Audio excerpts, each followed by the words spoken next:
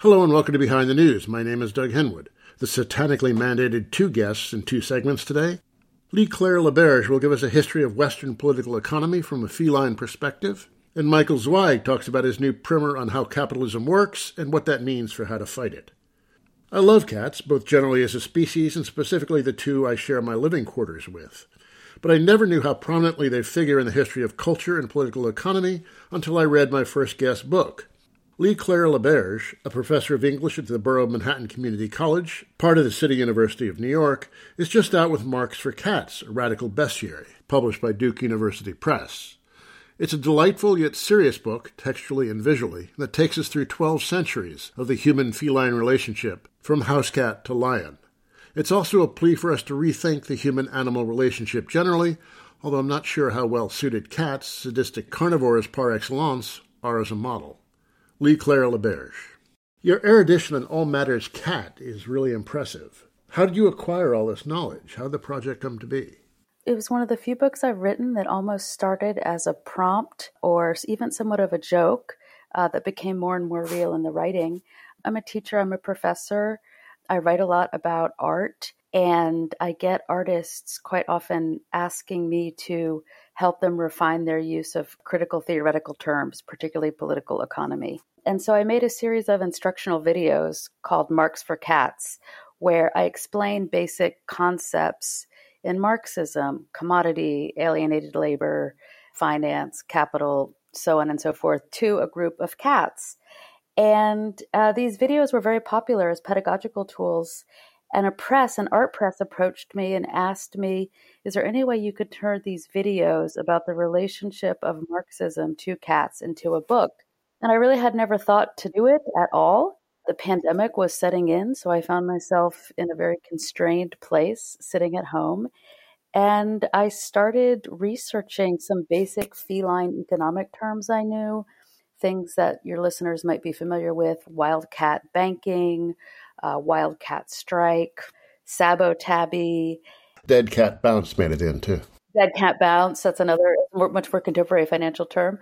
But this sort of revealed itself to me as a historical arc, that you could tell the story of the consolidation of European feudal states, and out of that, the rise of capitalist states, and then different moments of accumulation within capital, all through images and references to cats, both in and out of political economy. And the more I wrote, the joke sort of ceased to be a joke. It became more real. Yeah, actually, that was almost my second question there. You're having fun with this, obviously, but you're also quite serious. Absolutely. And in the introduction to the book, I quote Marx's great line about Hegel, that historical events and personages appear twice, so to speak. The first time is tragedy, the second time is farce. And I try to do something like that with the book. Like, there are absolutely farcical elements of this book. I think it could be read as a satire of academic writing. I think it could be read as a satire of a certain kind of Marxist writing. But it's also asking Marxists and people interested in political economy and people on the left to really think seriously about the role of animals, both in our imaginations and in our material worlds. The bestiary. Tell us about that history, where they came from, and what the cultural significance of it was. Well, the bestiary is a medieval book. They were actually sometimes printed on paper, sometimes printed on animal skins. But there were sort of religious texts that were quite beautiful, quite erudite, often printed in gold. And they were medieval depictions of truths given by God, given by the Lord, that could be told and revealed through animal allegories. So they're catalogs of animals, and as bestiaries develop, through reading about animals, one comes to understand how to be a properly religious, God-fearing, state-fearing person. It's an antiquated form now. And I think at a certain point in the 20th century, 21st century, it might just mean a collection of stories about animals. But certainly the history has to do with the Catholic Church. So many bestiaries were written in Latin. They became more vernacular as Latin ceased to be the language of erudition in the 14th and 15th centuries. But it's sort of an antiquated form that I try to make a little bit modern. The first chapter in Marx for Cats is on the lion, and bestiary has the generic requirement that the first animal entry be a lion because the lion is the most regal being. It's funny you said catalog. I mean, it's just everywhere, isn't it? Exactly. Yeah, well, along those lines, just picking two things at random from the book. You say the L in CLR James stands for Lionel. Then later on you mentioned Mao translates as cat in Cantonese. You really make a persuasive case here. I know you're a cat partisan, but would this work with any other animal?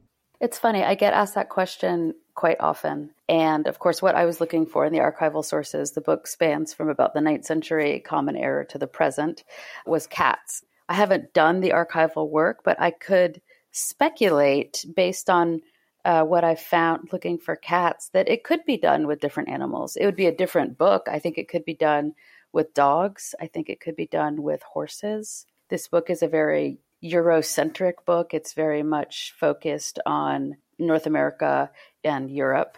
I think it could be done in a radically different way in Southeast Asia and East Asia. I mean, that's where these animals come from. You know, they arrive in the European imagination through trading and through colonization and warring with different parties in the East. So I absolutely do, but it would be a different book. It wouldn't be this book. But I hope that there's a method here that might be taken up. Dogs are almost entirely absent, the other pole of the domestic animal spectrum. Although you do analyze Rousseau's thoughts. What was Rousseau's view of the cat v. dog question? Rousseau was a very committed cat partisan. He was also a very committed vegetarian. So Rousseau believed that the cat's sort of idiosyncratic celebration of its own individuality and its refusal to be trained, to be obedient, to follow orders as a dog does, made it a test case for a human being's ability to live in a truly democratic, truly free state, because you have to live with radical difference and radical otherness. He thought that people who could not tolerate this aspect of feline independence had the potential to be, in his words, despotic.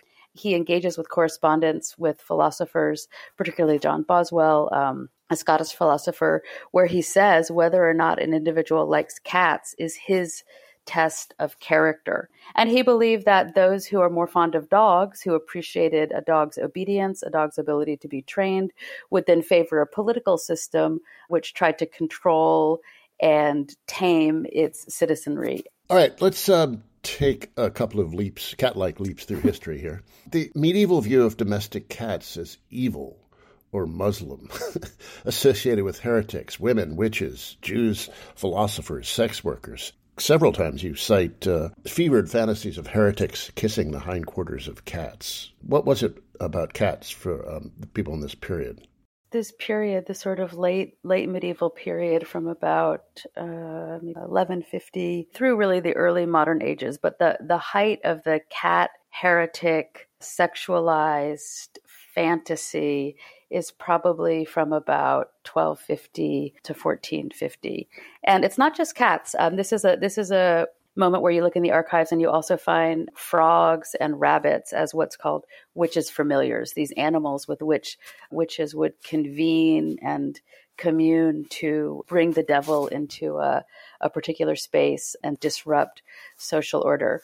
I do read it as a kind of material metaphor for the need for an emergent feudal state, a feudal state that's deeply connected with and interwoven with the Catholic Church, to have categories of obedience and categories of potential for excommunication. And what you find in this period is that these states, in many ways, they come to us in history as almost states of total control where the church, the state, and the ruler are sort of unified as one. But when you read through medieval history, you find that they're maroon communities, they're breakaway communities, they're heretical communities. I mean, in many ways, there are more of these types of communities than there are these unitary Catholic ruling male enfranchised bands of leaders. Why did the cat become associated with that? It's hard to say at a certain level. And I think what I try to do in the book is show that the association that is given in the medieval period, in a way, really continues. And one of the things, to go back to your question about could you do this with another animal, I actually, in my archival research, did not see an animal whose meanings were as consistently maintained across different economic systems and different systems of statecraft and state organization as the cat. It's not a perfect answer to your question. It's more a sort of sense of saying, what happens if we take the example or we take the incidents and show how it repeats? What are those transhistorical meetings? Could you flesh that out a bit? I started this book in the 9th century. I could have started this book had I been more erudite, which I'm not, in the Egyptian period, where cats are deities, and there are cat massacres as Rome conquers and invades Egypt. But these are sort of peripheral to my history. But basically, by the 11th or 12th century, the cat, particularly the black cat, particularly the domestic cat, although domesticity has, of course, a different meaning in the 12th century as it does today, is associated with disorder, with an anti-state position, an anti-church position, an anti-authoritarian position. Those meanings maintain a certain fixity up through the early 20th century. And what I try to show in the book is that fixity of meaning has allowed different classes and different parties to join with the cat in their own or in its own revolutionary moment or revolutionary eruption. So, for example, the French bourgeoisie in the 18th century was delighted with the cat and was very interested in being involved in that sense of an anti-state, anti-church, sort of rebellious attack on the aristocracy, on the nobility. Those meanings change by the 18th century. They change by the 19th century. But the sense of a sort of oppositional relationship to whatever power is in place does seem to endure, not only century after century, but mode of production after mode of production. Cats are notoriously stubborn and untrainable. You really can't change a cat's behavior very much. No, I don't think so. And there's, I'm not a biologist, but there is a rumor or a sort of hypothesis that cats are one of the few animals that domesticated themselves. I don't know if that's true. I sort of play with it in the book. I'm not interested in the fixity of that proposition, but I do think it's a fun fantasy to have.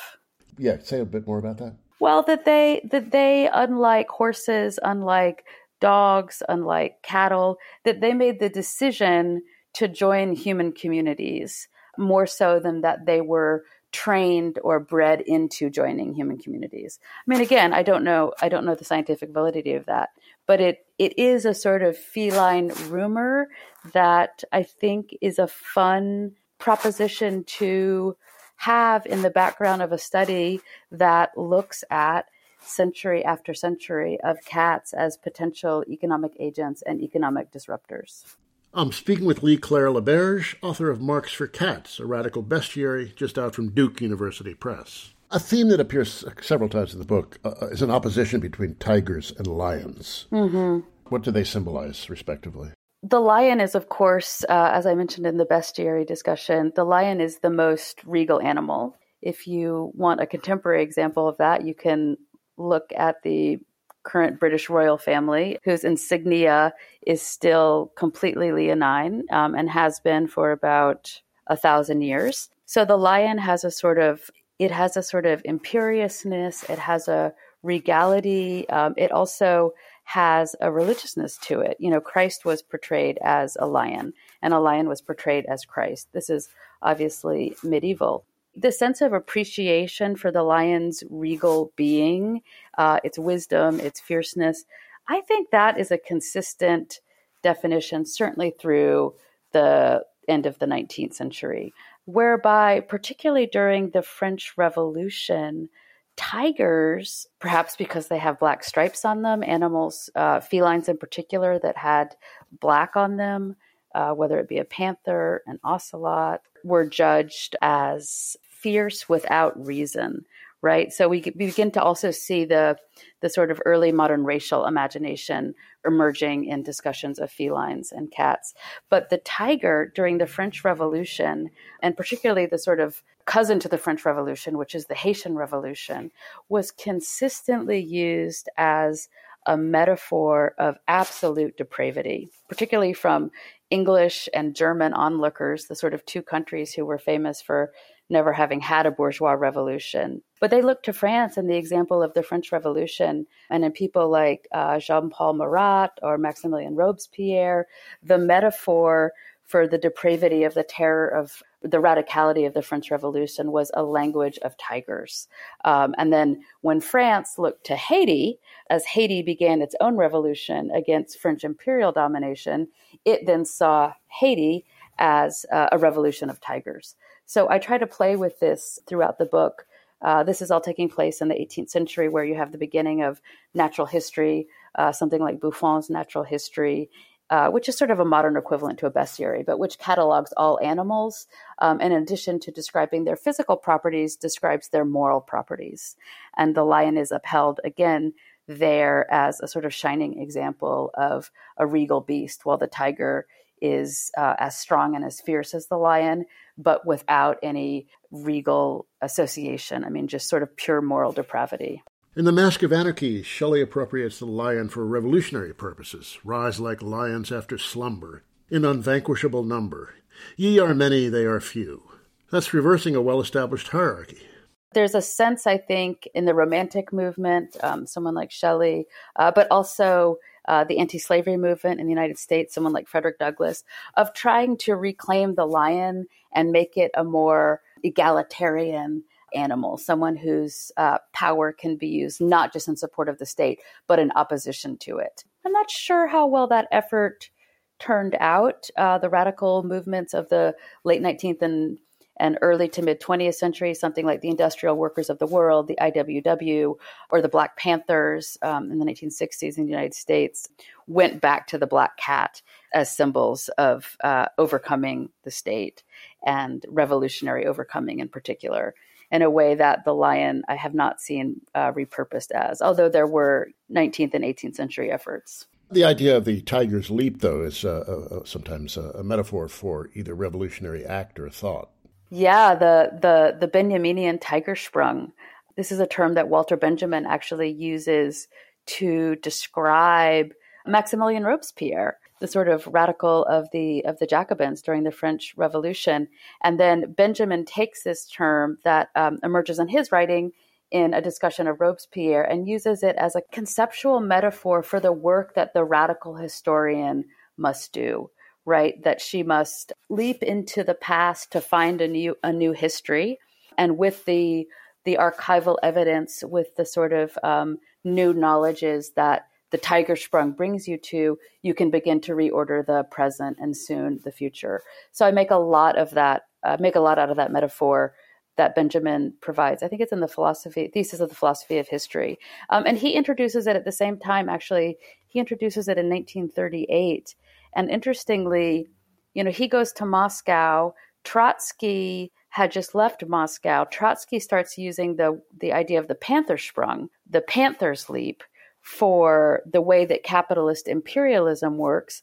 And then in 1940, C.L.R. James also uses the phrase the tiger's leap in English, or tigerish leaps. So these all emerge at almost the same time historically, but I don't think they have knowledge of each other. Sort of an interesting Benjaminian convergence.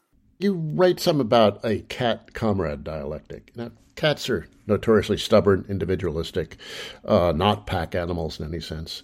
That seems like opposite features of what you want in a comrade. So how do these things relate? What is this dialectic all about? I think this is the maybe most speculative part of the book, because one of the things that I found in the book, particularly from about the 1890s on, and of course this also has to do with technologies of photography and different kinds of archival creation, but Marxists, socialists are very fond of their cats. In the book, I talk about Lenin's love of cats, Rosa Luxemburg's love of cats. I talk about C.L.R. James's wife, also very fond of cats. If you are on social media today, you will see all kinds of Marxists and radicals posing with their cats. And I think, if we want to go back to the old Rousseau line, that there's an appreciation by Marxists for the independence and the indifference and the sort of radical otherness of being that cats seem to inhabit, even while domesticated, even while living at a home, even while living with humans. So I wonder about that in the book. What is it that Marxists appreciate about cats? But this is also the moment in which cats sort of become a metonym for all animals. And this is, we talked in the early part of the interview about the both tragic elements of the book and the farcical elements of the book. But this is a sort of real question that I have, which is, how is it that so many Marxists and political radicals can find such joy in their relationship with their own cats, but not develop a larger animal politics and not conceive of a sort of interspecies solidarity? I don't know what that would look like. This is, again, quite speculative, but clearly there's an attachment that leftists have to their own animals, which is not extrapolated into a larger animal politics or a larger interspecies politics. In the book, the most tragic figure to inhabit this tension, this doesn't yet become a dialectic, I would say it's a tension, is Rosa Luxemburg, who was deeply fond of her cat Mimi and deeply fond of the animals that she met in the prison workyard where she was imprisoned in Berlin during World War I, but couldn't imagine animals as any more than sort of affective connections, couldn't imagine animals as really being part of a revolution that she envisioned. And I do think, in an age of climate change, in an age of zoonotic pandemics, the time really has come for leftists to be able to articulate an interspecies politics. Okay, well, let's talk about that. So your theme of cross-species solidarity, humans should stop exploiting animals. But cats are carnivores, ruthless predators who toy with their prey. I mean, Christopher Smart thought that was an act of mercy. 1 mouse in 7 escapes by his dallying. But that's a rather generous interpretation compared to the prey play I've seen with cats. It seems like, they kill, 3 billion birds a year just in the U.S. alone? Mm-hmm. Now, you barely mention this angle of catdom, but it seems like one of their more prominent aspects. How do you reconcile your love for these top predators with your aversion to meat eating and your call for this different relationship with the animals? Yeah, I think it's an interesting question, and I think it's a good question. And I would say that one of the things that I try to do in the book that remains at the level of sort of metonym or metaphor is to not disturb cats as these pagan dwellers alongside humans, right? To not push into or to not explore these, as you rightly point out, really difficult elements of what cats do to an environment. Now, I think that does open up a larger question. And that question is, what do we do with the human pet industrial complex? The reason that cats kill so many birds is that there's so many cats. The reason that cats and dogs eat so much meat from the pet food industry is that animals have been domesticated and now have to be fed. And again, this is a moment where I'm not a climate scientist, I'm not an earth scientist, but the human production and reproduction of domesticated animals is a social and environmental and climate disaster. And cats are absolutely part of that. I don't know what the solution is, and this is why I say it's a speculative element of the book. But it is really me asking Marxists, eco-Marxists, eco-socialists to think about what would a different relationship with with animals be? And that would be both animals that we eat, but also animals that we live with and love, who then eat other animals, in the case of cats, to get back to your question.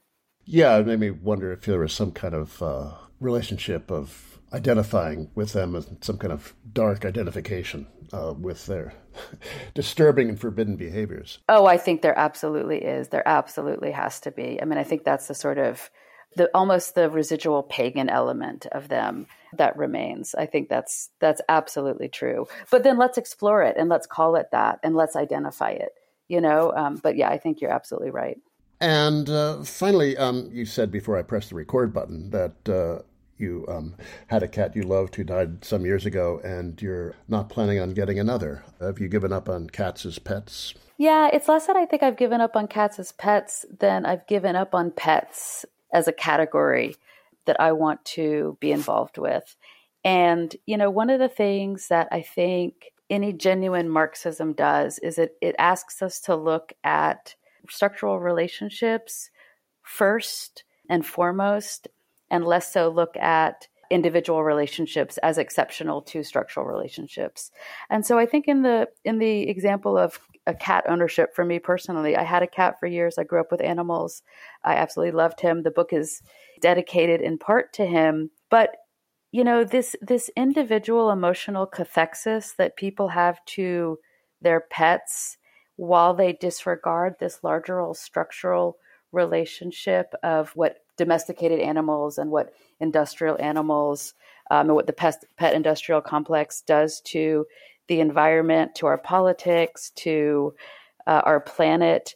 This to me it's just become too problematic, and this sort of, I really do see it as a bourgeois sentimental attachment to an individual object at the expense of a larger structural consideration. I do think that's what pet ownership is. I've certainly done it. I've certainly enjoyed it, but I can't imagine doing it now. That was Leigh Berge, a professor of English at Borough Manhattan Community College and author of Marx for Cats, a radical bestiary, just out from Duke University Press. I worry about the political future of a tendency that says no more pets, but I'm very fond of this book and I need not agree with the author on everything. You're listening to Behind the News on Jacobin Radio. My name is Doug Henwood, back after a musical break.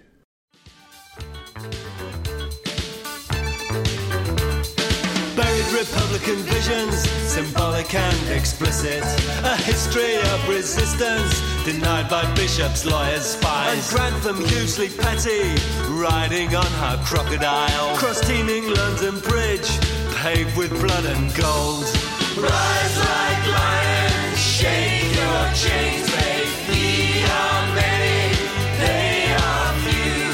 Take from the rich and give to the poor.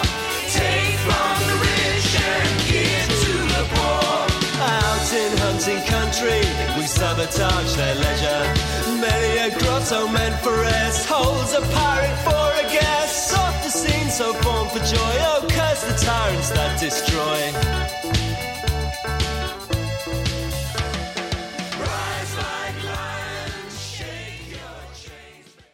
That was some of the Mekon's Robin Hood, which borrows Shelley's Rise Like Lions lyric. Next, understanding capitalism in order to transform it. Michael Zweig is a professor emeritus of economics at Stony Brook University on Long Island, where he ran the Center for the Study of Working Class Life for many years. His book, The Working Class Majority, America's Best Kept Secret, was published by Cornell University Press in 2011. He's now out with Class, Race, and Gender, Challenging the Injuries and Divisions of Capitalism, published by PM Press. It was written for the many new activists coming to politics these days as a guide to understanding capitalism in all its diabolical forms. Michael will be at the Howard Zinn Book Fair, City College of San Francisco's Mission Campus, on Saturday, December 3rd at 2:30 p.m. Michael Zweig. You have been for many decades now writing about class, specifically the working class, and not to the exclusion of other categories like race and gender, which I want to talk about in a moment. But let's talk first about your understanding of class. What are the fundamental class divisions in this country, and how do you define and measure them? We often talk about class in the United States in terms of income or wealth. There's a broad middle class, and then there's a fringe of rich people and a fringe of poor people at the bottom. But most people are middle class, and it's defined in terms of income or wealth or sometimes education. I think that those things are all important, but they don't really describe the essence of what class relations are. To me, class is a question of power, not income or wealth. Class is a question of power, particularly in economic relations. Power is a relationship. You can't have power unless someone else doesn't. You don't have power without regard or without reference to the people over whom you do have power. And those people are relatively powerless because they're working under your direction and your control. The working class are people working in all different kinds of occupations who basically have very little control over the pace or the content of their work. They just have a job, they go to work, they do their job under more or less supervision, and then they go home or go to another job. And the people who have control and power over them are the executives and the boards of directors of the corporations they work with, whose orders are then brought down to that workforce through a middle section of management and supervisory personnel in the business. So that's really who I think of as the working class. Often we think in those terms of just heavy industry, the lunch bucket workers that are going through the factory gates. Those are certainly part of the working class, but so are call center workers, so are home health aides, so are the emergency medical technicians. So the working class is really a very broad spectrum of people, all sharing this characteristic of being subordinate to the power of capital and their representatives in management. I went to the U.S. Department of Labor data, and they keep track of occupations, how many people are in different occupations. And I think that those occupations are the best sort of proxy that we have for power. There's no direct measure for power. But I think it's safe to say that if you're a home healthcare worker, you don't have a whole lot of power over your work. Now, you have skills, but that's a different thing. There's well over 700 occupational categories. And for each one, I thought, is this a working class job? Is this a middle class job? Is this a corporate, super elite, capitalist class job? And just added them up and put a big spreadsheet together with all those occupations and came up with an accounting that's pretty consistent over the last 40 years that I've been doing this, that indicates that the working class is something like 62% of the labor force. And the middle class is something like 36%, and the capitalists, the senior executives and boards of directors, are something like 2% of the working population. So that's why I think that the working class is the majority of the population. So that's the way I look at class and the way that I look at its relationship in power between the working class and the capitalist class, with a middle class that's kind of in between. You talked some about the middle class. I guess the term that people use a lot now, professional managerial class, following the Ehrenreichs. How does your conception of the middle class overlap with the PMC? To me, the middle class is in the middle of labor and capital. That's what it's in the middle of. It's not in the middle of an income distribution, although many are, but that's not the point. So you have three basic categories of work that are within this middle class. There is a professional middle class of professional people, lawyers, doctors, university professors. That is part of the middle class. But there are also small business owners. And there are also supervisors and managers in business who are not really part of the professional middle class that you might think of as more intellectually oriented or academic in their thinking and their work. To me, the middle class is quite a bit broader than the professional middle class and includes these other categories of work. The small business owners, of which there are many millions, and the managerial and supervisory personnel in the corporations and in the businesses in this country. That middle class is politically problematic in some sense. A lot of them identify upwards, right, with the interests of the upper classes. Well, it depends who they are. What I found is that this middle class is caught between labor and capital, and they do often identify with the interests of capital in the way of trying to enhance individual liberties and individual initiative free from government regulation and those kinds of things. Those elements or those people in the middle class who are most closely associated with workers haven't done very well, as workers have not done very well over the last 40, 50 years. Those people in the middle class who are most closely associated with capital have done rather well. Corporate law firm lawyers, they're cleaning up. But lawyers who basically are in small towns or in working class neighborhoods and hang up a shingle as a lawyer, handling divorces and handling property transfers and all those kinds of small items, they're really suffering because their constituency is suffering. People who are foremen in a shop, that's a middle-class job in the sense that it's a managerial job that supervises labor on behalf of capital, often drawn out of the working class and promoted out of the shop floor into those positions. People who are at that level of the managerial spectrum aren't doing very well because the people they supervise and that they're immediately in contact with aren't doing very well. But if you go to the top levels of management in these corporations, those people tend to be doing very, very well. This middle class caught between labor and capital, depending on where they're really oriented. If they're oriented towards labor, they're going to get hit hard.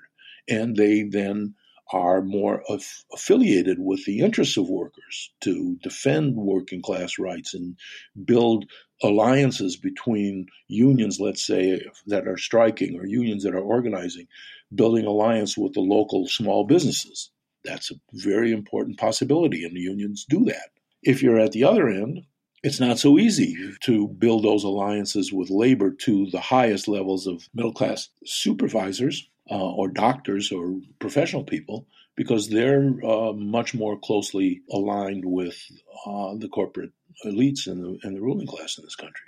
Okay, now let's talk some about divisions within the working class, racial and ethnic. Let's just talk about first just the composition, and then we can talk about the political implications of it. In this country, the lexicon for the working class often is limited just to white people, and especially white men. That's, I think, a very wrong and politically dangerous reduction. The working class in this country, that is people who go to work, do their jobs, go home or go to another job, work under more or less close supervision. Actually, white men is a minority of those people. White people are a bare majority because black workers are also workers. Women workers are also workers. And often, way too often, in the political discussions and the social analysis that takes place in this country, a black worker is first and foremost seen as black. And the fact that that person is a worker is essentially dismissed as uninteresting. A white worker is seen principally as a worker, particularly the men. Women are often seen as women and are supposed to be driven only by issues that are important to women, whether it's reproductive rights or equal pay or whatever the particular issues that women workers are mobilized around and are affected by. That's true. But they are also workers. And so if we talk about a working class, we're talking about a multiracial, multi-ethnic, multi-gendered collection of people who are in the same relationship to capital. And that same relationship is what the ruling class and what the capitalist class wants to divide so that people don't see that commonality. And that's what I think is very important to understand, that race, class, and gender are all intertwined. And in particular, if you look at the history of this country, when we had slavery, everybody knows we had slavery in this country. But what we had was racial slavery. The fact that it was racial slavery was a deliberate choice on the part of the British colonial powers in the 17th century to divide the African and the English indentured labor population that was being brought to this country to do the work. And it rebelled, and the British divided and conquered. From the beginning in this country, race and class have had a very close intertwined relationship. You can't understand the one without the other. And in a different set of dynamics, the same is true of gender and patriarchy and capitalism. So I think that when we think about the working class, we really need to think about this broader understanding. The other side of that is if you think about black population in this country, it is also divided by class in very, very serious ways. The civil rights movement of the 50s and 60s made an enormous difference in ending the traditional legal Jim Crow. And we do have a black president in our history now. We do have black people on the Supreme Court. We do have black people in senior cabinet positions in this country, CEOs of major corporations, governors. All that is true. what that means is that within the black population, the civil rights movement was able to propel up into the corporate elites certain sections of the black population. But if you look at what happened to most black people, most black workers, they didn't benefit that much from that civil rights movement. And they are still suppressed and still subject to racial discrimination within the working class positions. So it's just not so simple as to say, well, here's workers and over here are black people, and over here are women, and over there are Hispanics or Latinx. It's just not quite that simple. And what I'm trying to get at in this book is exactly to unpack those relationships so that we can challenge the injuries and the divisions of capitalism and bring those divisions back together into a common political force that can challenge the capitalist system that's really suppressing, bothering everybody who's in these social movements. That's what I'm trying to do. I'm speaking with Michael Zweig, author of Class, Race, and Gender, just out from PM Press. Non-white people suffer injuries specific to their racial or ethnic status. Women suffer injuries specific to their gender status. But there are people who say, and not all of them are white men, but there are people who say that we should overlook those fissures of race and gender to promote class unity. What do you say to that? I say that that's really one-sided and wrong. In the same way that it's one-sided and wrong to say, which is often said in the Democratic Party in particular, well, who cares about white men? We're just going to go ahead and build a political movement that's based on becoming a minority-majority country. That's also completely one-sided and leads to a dead end. What we need to do is to have a common, united labor movement that confronts capital, but also in confronting capital, not just at work, but also in its attempts to impose racial injustice. That has to be challenged, and white workers have to be brought into that challenge. White workers do not benefit, certainly in the long term, from racial suppression of black people. If you look at this country, where is the biggest suppression of African American population in voting rights issues and all the rest? It's in states that have right-to-work laws. It's in states that have the lowest levels of Medicaid coverage for all workers, not just poor blacks, but also white workers. All these things indicate that where racial suppression is intense, the suppression of working people of all colors is also intense. If you have a united working class movement, it has to take up issues of racial equality. It has to take up questions of women's rights, LGBTQ rights, all of those issues that need to be brought into a common front against the basic power of capital and the rising threat of fascism that we have in this country right now. One thing you write some about is confronting the culture of capitalist individualism, which is something that's been injected into our heads since the day we were born. How do we get people to think outside of that competitive individualistic model? By looking at the examples of the ways in which we can put limits on that individualism. I don't think there's anything wrong with looking after yourself and putting your self-interests at the forefront of your thinking. I give two examples in the book. One, if you're flying, when you sit down before the plane takes off, they come with an announcement about what to do, the safety, where are the exit doors. And one of the pieces of that is when the oxygen mask comes down, put it on yourself first before you help the person next to you. You have to look after yourself first in order to help somebody else. I've been a volunteer firefighter for over 30 years, and in our training, one of the first things that we learn is when you roll up to a scene, your first obligation is to your own safety. Before you can help anybody leaning out a window of a burning building saying, save me, you have to be safe yourself so that you can do the work of saving other people. That says to me that the way to understand self-interest and individualism is to understand it as securing your own capacity to be of service and to be helpful to the society around you and other people. What capitalism teaches, and too often is imposed on people, is the idea that your obligation is to yourself only, self-interest full stop. And somehow or other, if everybody only looks after their own self-interest, the greater good will happen automatically the way Adam Smith promised that it would. Well, it doesn't. The way to challenge this idea of me, myself, and I, individualism full stop, is to show, how in practice we don't do that. For example, flying in airplanes or training in a fire service. No, you learn in those circumstances that your own self-interest is connected to a larger cause or a larger purpose. And the same thing is true in social movements. You get involved in a social movement and you're doing individual work, you're doing something that you can do, that you can contribute, but you're part of something larger. And I think that the way in which we break down the ideology of individualism and self-promotion is to put it in that kind of context, both in the movements that we build, but also in the regular lives that we lead and what we all do. You've got some stuff on religion. As we were saying before I pressed the record button, we were both used to be fairly godless leftists, and we've both softened on this question. How do you see the role of religion in progressive political movements?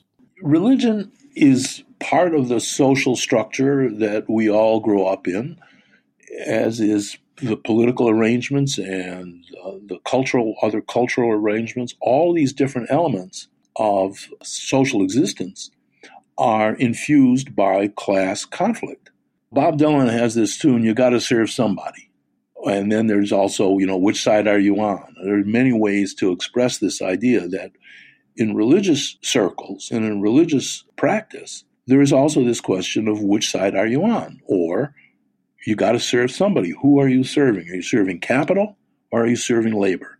Are you serving the cause of suppression of rights and dignity, or are you serving the cause of promoting dignity, self-fulfillment, and progress in social justice? In religion, we often hear from, Marx, it's the opium of the people. And Marx says that. But if you look more closely, that religion is the opium of the people comes after Marx describes what else religion is, which is it's the soul of a soulless world. It's the balm and what is giving hope to a hopeless people. Religion is a complicated thing, and people go to it for various different reasons. But in the tradition of liberation theology, for example, in other traditions in religious practice across the denominations, across the religious types, there is an idea that you have to confront not just poverty and not just be charitable, but you have to actually confront the causes of that poverty, the causes of that suffering. And that is what liberation theology was all about and is all about. It's what in the Poor People's Campaign, which is the Poor People's Campaign, a national call for moral revival, what Reverend Barber and Reverend Theo Harris leading that movement are saying is we have to confront the social structures that generate these evils that we're dealing with. That kind of interpretation of Christianity or Judaism or Islam or Buddhism or Hinduism, all those religious traditions have progressive tendencies in them and progressive expressions, and they have reactionary expressions and reactionary tendencies. Which ones are the dominant one at any given moment in any particular religion or any particular community depends upon how those tenets of religion are expressed in political practice. So in a lot of communities where liberation theology or where structural theology has a place, you'll find that religious leaders are on the side of social justice and mobilize around it, as they did in the 1980s around El Salvador or anti-apartheid movements. We need to pay attention to that, those of us who are secular leftists, to have some dialogue, not that we can convince Christians what Christianity is or Judaism what Judaism is, because we are atheistic people. I am an atheist, but that doesn't mean that I can't engage in a discussion and recognize and respect religious people who are in a common struggle with me and with the labor movement and the Black Lives Matter movement and all the other movements for a progressive and positive direction for the society. And finally, the word socialism has re-entered the U.S. political vocabulary after a long absence. What do you make of this? Bernie Sanders was principally responsible for that development, and I think it's a positive one. Now, the word socialism has a lot of different connotations and practical meanings since the middle of the 19th century. To me, what socialism means is bringing working class people into positions of power and authority. A socialist movement is a movement that seeks to enhance the political capacity of the working class, taking it in a progressive direction. And by progressive, what I mean is anything that reduces suffering, anything that increases the material or intellectual or cultural capacity, organizational capacity of working people, that's all progressive. Socialism is about that kind of progressivism. Socialism is not just a political agenda. It can be thought of as a social system, as a way of organizing society. We don't have a lot of experience in this country with actually having a socialist organization of society. That still remains to be developed.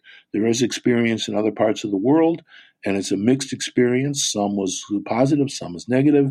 In most countries in the world, that socialist experiment or communist experiment didn't work out very well and was defeated. But to really unpack the lessons of socialism as a social system, we need people who really have dug deeply into it, lived through it, and I am not prepared to really discuss that set of problems because that's outside my experience. But socialism as a way of thinking, as a way of organizing a political agenda, that I think we're ready to do, and more people, particularly young people, are interested in that. That was Michael Zweig, author of Class, Race, and Gender, Challenging the Injuries and Divisions of Capitalism, just out from PM Press. A reminder, Michael will be at the Howard Zinn Book Fair, City College of San Francisco's Mission Campus, 1125 Valencia Street, Saturday, December 3rd at 2:30 p.m. That's it for me, Doug Henwood. Let's go out with this, a track from an album that was released exactly 50 years ago, November 30th, 1973, Robert Fripp and Brian Eno's No Pussyfooting, a nicely feline title, too. Till next week, bye.